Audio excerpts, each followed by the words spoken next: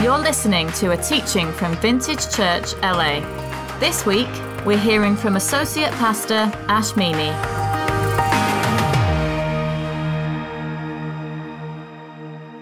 Now, if you're anything like me, when you became a Christian, prayer was this incredible adventure of wonder, awe, and excitement. It feels as though you have the most intimate relationship with Jesus. And it feels like anything you pray for gets immediate results, filled with passion, faith, and excitement. When I first became a Christian and discovered prayer, I was so excited. I prayed for anything that moved, anything that had air in its lungs, I prayed for. But it's not long before the euphoria, adventure, and excitement begin to fade, and we're faced with circumstances and challenges we didn't expect. We face discouragements, difficulties, dangers that cause the initial fire and passion for prayer to fade out. Or we're hit with situations in our lives, or we see circumstances in our world and the headlines that seem so overwhelming and insurmountable. They cause us to question the effectiveness of prayer. Perhaps you felt this way this week. I know I did.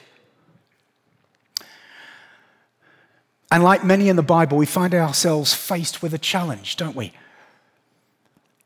Of living in the land between. The land between the promises of God and the harsh reality of the brokenness in our world. Anyone familiar with the land between? And when we find ourselves standing in this place, we're given a choice to harden our hearts, to get compassion fatigued by what we're seeing, to give up praying and settle for the way things are, believing that nothing will change, or we can rise up and awaken our spiritual muscle of intercessory prayer and become the people of prayer God is calling us to become for the sake of our city, our nation, and our world. God is always looking for people who will stand in the gap between the reality of our broken world and his promises and his kingdom, who will listen for his heart, plans, and purposes and respond in tenacious, stubborn prayer and not give up. An intercessor is a go-between or advocate who represents and pleads a case to God. A person who stands in the gap on behalf of a situation or person and cries out to God for breakthrough. It's taking hold of God's will and refusing to let go until his kingdom breaks in. It's a place of warfare and battle where we push back against the darkness in people's lives or in the darkness over our city. It's the place of lament and pain where we wrestle things out with God. And it's praying and trusting in God to act, even if it's not in the manner or timing we seek. If you like, metaphorically, it's holding on to God's promises, will, and character in one hand, and a situation, personal circumstance in another, and pulling them together in prayer. I once did this in a gym many, many, many years ago. The writer and theologian Walter Wink says this fantastic quote about the power of intercession. History belongs to intercessors who believe the future into being. And you see the strategic nature and power of intercessory prayer throughout God's story. One classic example in Genesis is when God prepares to judge the cities of Sodom and Gomorrah. And as he does, he opens up his plans to Abraham. And you'll know this story. Abraham then goes into this intercessory, it's almost like an intercessory argument with God. But God, pushing in deeper and deeper and deeper in intercessory prayer. Abraham, knowing that Lot lives there, begins to intercede before God on behalf of those in the city. And he begins his prayer with these words: "Will you sweep away the righteous with the wicked? What if there are 50 righteous people in the city? Will you sweep it away and not spare the place for the sake of the 50 righteous people in it? And you know the story. They go back and forth, back and forth, back and forth. When Nehemiah hears the report of the condition of God's people and the temple, he cries out in intercession with these words. When I heard these things, I sat down and I wept. For some days I mourned and fasted and prayed before the God of heaven. Isaiah himself, standing in the prophetic tradition of intercessory prayer, like Jesus, prays with prophetic vision, not just for himself, but for his own generation and for future generations. And he begins an incredible prayer with these words. Oh, that you would rend the heavens and come down, that the mountains would tremble before you as fire sets twigs ablaze and causes water to boil. Come down to make your name known to your enemies and cause the nations to quake before you. I mean, that should be read in a dramatized voice, shouldn't it? Oh, that you would rend the heavens and come down. Marvel scriptwriters couldn't get close to this stuff, could they? Incredible language of an intercessory cry for God's kingdom to break in and to change what Isaiah can see going on in God's people and the nation. And as you read through these prayers, you get a sense of the go-between nature of the intercessor, placing themselves between the heart of God and the hand of God, between what they see God doing and what they know God wishes to do. And they cry out. If you like, they become the point person of his heart in a situation. And you can see this type of prayer modeled in the life of Jesus. In an echo of Jeremiah's prayer over the condition of God's people, as Jesus arrives in the triumphal entry, we often celebrate this at Easter as he comes into Jerusalem in the midst of all of the celebration, and his eyes catch Jerusalem and the temple. He breaks down in what is this sort of prophetic cry and intercessory prayer over what he knows is the brokenness of his people. And he says these words, how I wish today that you of all people would understand the way to peace. See, he recognized, just like Nehemiah, just like Jeremiah, the brokenness of God's people and cries out. But now it's too late and peace is hidden from your eyes. Oh Lord, don't let that be us. We also capture the agony of his intercessory cries in the Garden of Gethsemane in Matthew, where he cries, my Father, if it is possible, may this cup be taken from me, yet not as I will, but as you will. And again, Jesus back and forth, goes into this intercessory cry before God. And then in the Gospel of John, it's fantastic. One of my favorite chapters. I think I say that every time I preach. Now I've got to stop saying those words. One of my favorite verses. But it is one of my favorite all-time prayers in the Bible. In the Gospel of John, chapter 17, Jesus looks to heaven and prays, Father, the hour has come. Glorify your Son, that your Son may glorify you. For you granted him authority over all people, that he might give eternal life to all those you have given him. He then goes on to what could be argued as one of the best intercessory prayers in the Bible, praying for his disciples and then praying for all believers, including you and I. If you haven't spent time soaking in that prayer, do so. It's one of the most incredible prayers. And this way of praying goes on to play a crucial role in the history of the church. The Hebridean revival was started by two elderly sisters, housebound and infirm, who were unable to attend church, so they made their small home their prayer closet. Peggy and Christine Smith were 82 and 84, and though they were physically weak, one was blind and the other crippled with arthritis. These women were huge intercessors, and they were convicted that the Lord had given them this verse, Isaiah 44, verse 3, for their island. Listen to this. For I will pour water on the thirsty land and streams on the dry ground. I will pour out my Spirit on your offspring and my blessings on your descendants. And so they set to it, and they contended in prayer day and night, falling on their knees and crying out to God until his presence fell and revival broke out. It was said that the tangible, visible presence and cloud of God's glory could be seen at night hovering over the Hebrides. The pubs emptied and the crime rate went down. There's not a revival or great move of God that hasn't begun with this kind of prayer. We know the names of the revivalists, but we often don't know the names of the unknown saints who prayed it into being on their knees in their prayer closets or in their prayer meetings. Prayer has the capacity to change people, circumstances, and even a whole nation. Do you believe it? Look at the importance. I know the importance politics plays. I know it's important for the church to be involved in politics and legislation, but politics can't save a nation. Only God can do that. And he's chosen to do it through a people who are found on their knees in intercessory prayer. That's where change begins. This scripture always comes back. Many of you will be familiar with it.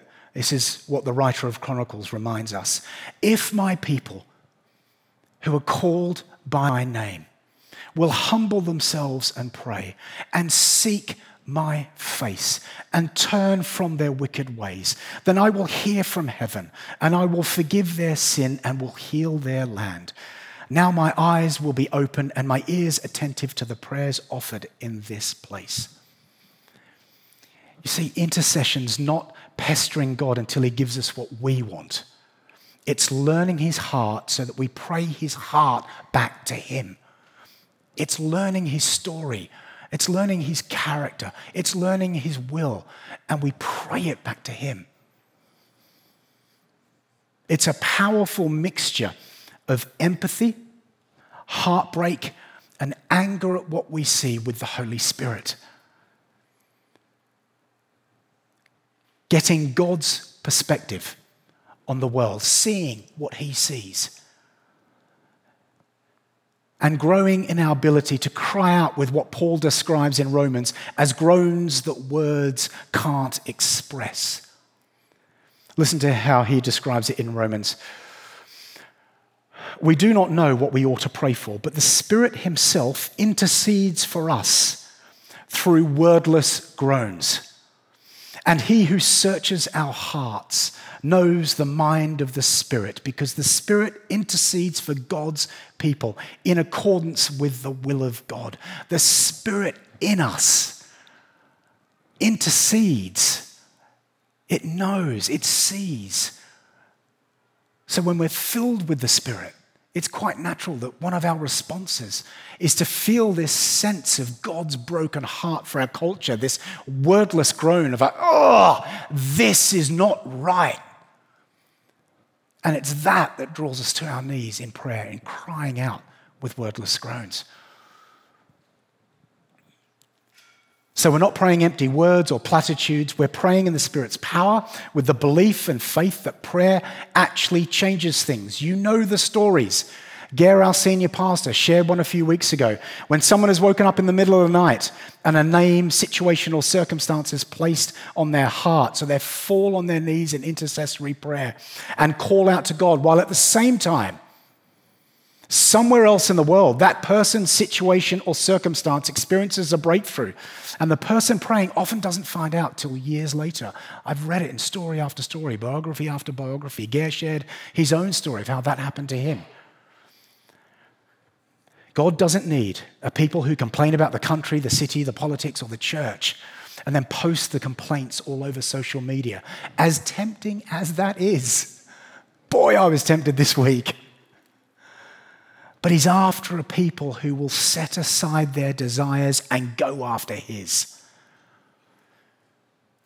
And that's what intercession is.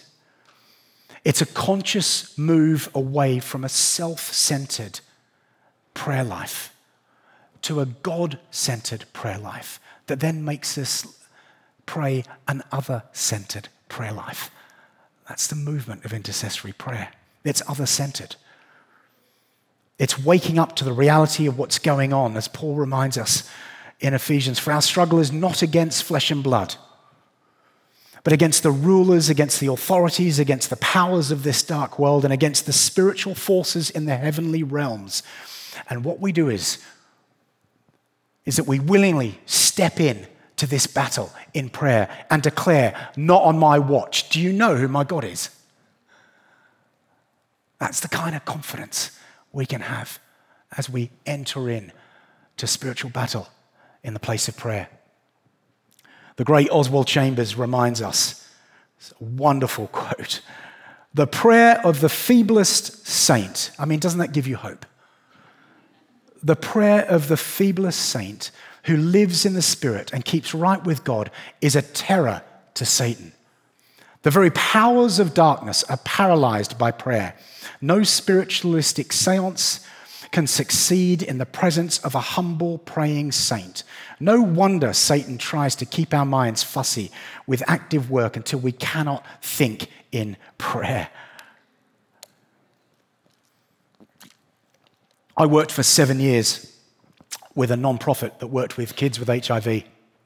And for those 7 years, I came along 15 families. I got to know 15 boys of different ages and stages and brothers and different mixes. And it was one of the most gloriously heartbreaking 7 years journey of my life. And as an organization, we decided to begin to fast and pray for our families. We were working with over 200 families in London, and then we had a ministry that we were connected with. We had people in India, in Calcutta, and then down south, and then a few people in Africa. And then we decided to sort of extend our fasting and praying and interceding. We would end the fast with a night of worship and prayer. And then someone decided to sort of say, let's do 3 days. So we did 3 days. And then I stupidly said, why don't we do 7 days? And so we went over a period of a few years, going from 1 day prayer and fasting to 3 days prayer and fasting to 7 days prayer and fasting. Listen, if you ever want to hear food speak to you through the fridge, try a 7-dayer. Honestly, I'd open up the fridge to get water out and it would just talk to me. But here's the thing. We would end every fast with a night of worship and praying. And there were these moments when we would be praying for our families and we would have very live, very horrible. We'd often feel completely overwhelmed by the tsunami of tragedy in the world of HIV in children around the world and in the UK. And so we'd sit before this and we'd cry out to God and we'd worship and we'd cry out to God and we'd worship. And there'd be this moment in the space where all of a sudden the sort of Holy Spirit would take what we were praying and it would sort of set it on fire, if you like, for a metaphor. And what began happening is what we were praying was no longer sort of our own prayers. We all shifted gear as a team and we went into this incredible time of just lamenting and crying out and screaming and out loud. And God, no, how long? This is not right. No, we push it back. And they were the most glorious moments of spirit-filled intercessory prayer as we cried out and felt God's heart over the world of HIV. I miss those days. They were days when I cut my teeth on how to learn to intercede and pray. I mean, as painfully glorious as they were. Intercession is both a gift and a calling. Some people are called to be intercessors. Some people will have that gift. They will know that they're called to pray intercessory prayers. But I tell you, every one of you at some point in your journey will be faced with a situation and you'll be faced with the choice. What am I going to do here? Am I going to dial out and give up to the circumstances? Or is God provoking me? Is the circumstances, are they going to provoke me to respond in prayer? And some of you will be right now in that place. And something happens when we get the bit between the teeth and we decide to get stubbornly tenacious in our prayer and we say, no, enough. I'm going to pray for this. The invitation is to become the kind of person whom God can trust to carry his heart and respond in prayer. What if the church, what if the church just simply stopped ranting on social media and put all that time and energy into praying? What would happen in this nation? Sorry, I'm going off a bit. I'll calm it down. But it gets too much sometimes. I think, look, just stop. Let's pray. Let's just pray. I sometimes reflect on the journey of Israel. I don't know if you do this, but I sometimes reflect on the journey of Israel and the seasons they went through. There were some seasons when Israel were really good, weren't they? So full of faith. God, we worship you. It's awesome. You are the God of gods. Yay, yay, yay. Yay, Lord. Yay, Lord. And then times get tough and they kind of dial out. They fade away. And then it goes on and on and on. They pick up idolatries and they have this season. Good years, bad years. And I read those moments and I sometimes say to myself, oh, Lord, please don't let me be in a season of just dialing out. Please don't let me be. What if future generations look back to us and said, good worship. But, we just, do you know what I mean? Do you feel that? I just want to be a part of something of God's people that decide to rise up, to awaken and to pray and to be a season where God says, these are my people, these are my children. This is what it looks like to be the people of God. So here's a little strategy to help us get there. 5 things. I'm just going to quickly go through them. 5 things. Grow deeper in friendship with God. Number 1, grow deeper in friendship with God. When we allow God more deeply into our lives and in our relationship with him, we grow in our understanding of what he's actually like and what concerns him.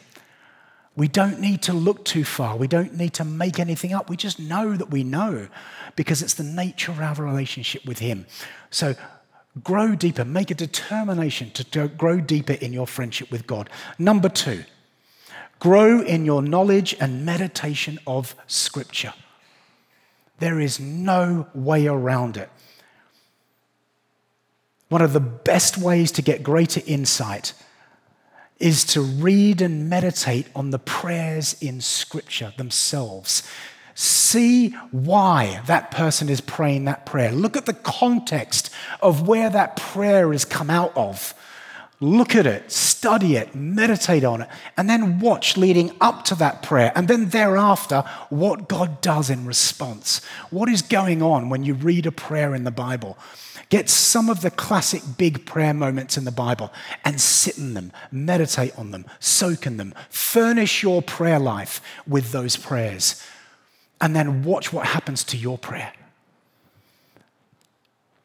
Number 3, grow in your ability to be still and listen. Those of you who have done emotionally healthy spirituality or are on it right now, show of hands if you've done emotionally healthy spirituality or on it. Fantastic, yay. You'll know one of the big challenges of that course is that it's a constant reminder. We gotta slow down. We've got to slow down. It's so hard to listen and hear and to discern God's voice if we're all running at 150 miles an hour. We have to stop the hamster wheels in our head. I once said out loud in a sermon, shoot the hamsters. It didn't go down too well, so I won't say that here. But we... You know what I mean? You know what I mean? We're just running at such a pace. One aspect of intercession is discerning what God wants to do. And as we learn to still our hearts before him and open our ears to what he's saying, we then get insight and pray for the things he wants to do. Number 4, take your eyes off yourself and focus them on Jesus. Take your eyes off yourself and focus them on Jesus. It doesn't matter what we sound like or how we come across to others when we pray. What matters is that we're engaging with the Spirit of God. So we keep our eyes on Him, and our hearts and mouths will learn how to respond. I know it can be uncomfortable praying out loud, especially if you're not an extrovert, or if you're an introvert like me. It can be such a struggle. There was a giggle, I heard that. I know it's hard, but we have to be people that learn how to come together at certain crisis moments and pray out loud and cry to God. And if you don't know how to do that, then just practice it at home. I've had some of the best intercessory prayer moments late at night in my bedroom, crying out to God, worshiping over something that's on my heart or something that's on His heart. Fifth, ask yourself, what gets you angry or provokes you to pray? What gets you angry or provokes you to pray? Righteous anger is often an entirely appropriate reaction to what we see going on in the world. If you didn't get righteously angry about what happened this week or what's happening around the world right now, I want to ask you to just check if you've got a pulse. We were created not to be able to look at that stuff and not somehow go, oh, this is wrong. Evil is wrong. It's what we're created to see. But it's how we respond with the anger that matters. And what the Bible encourages us is to funnel the energy of anger toward God in prayer. Otherwise, it can go south. It can become bitterness. We can become critical. It can become hard-hearted. And that's not the intention. The intention is to direct it to God and then watch how He translates it into prayer. Whether it's standing in the gap for a prodigal, interceding for them to come home. Can I see a show of hands if you're sitting here today and you're in the church because you know that you were prayed into the kingdom by somebody? Can you raise your hands as high as possible, please, and then keep them up? Right, I'd love to encourage you to look round at the hands that are raised.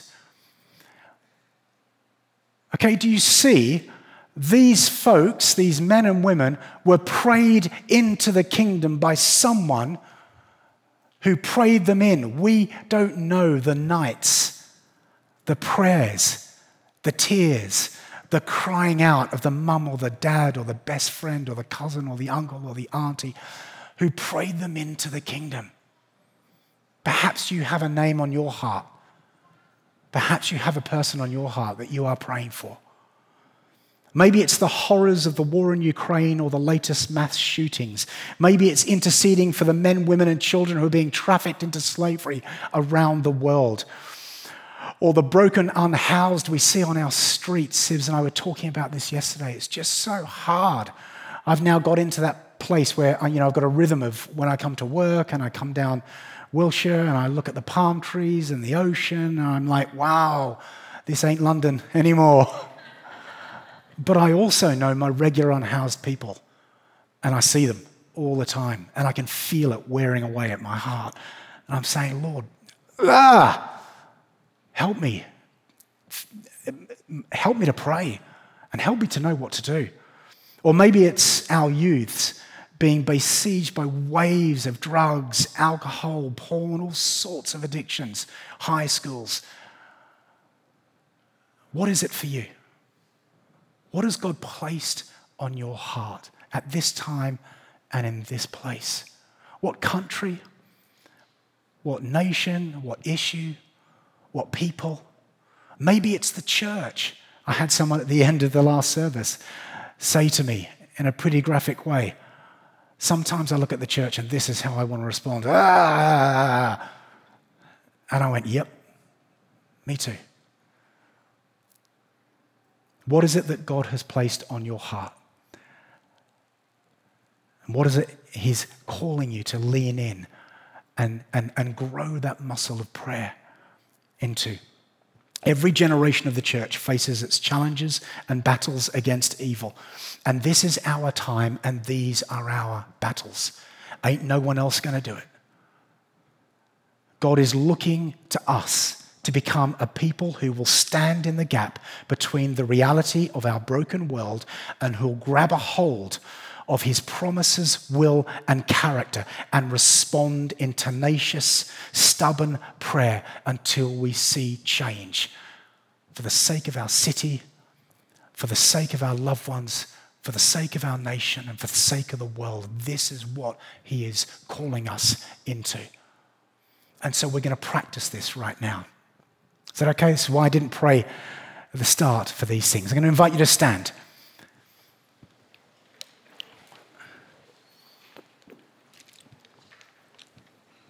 And I want to invite us to practice praying as a people. The band's coming out. They're going to play over us so we don't hear ourselves praying or hear each other praying. And if you've never done this before, this is such an invitation because no one's going to be going, oh, listen to that. But it may be that you've got an issue on your heart. It may be that it's this week. We got contacted, I think Sarah, our families director, got contacted by a group of mums that said, we want to come to the prayer chapel and pray instantly in response to what they saw happening in Texas. And so perhaps let's start with that.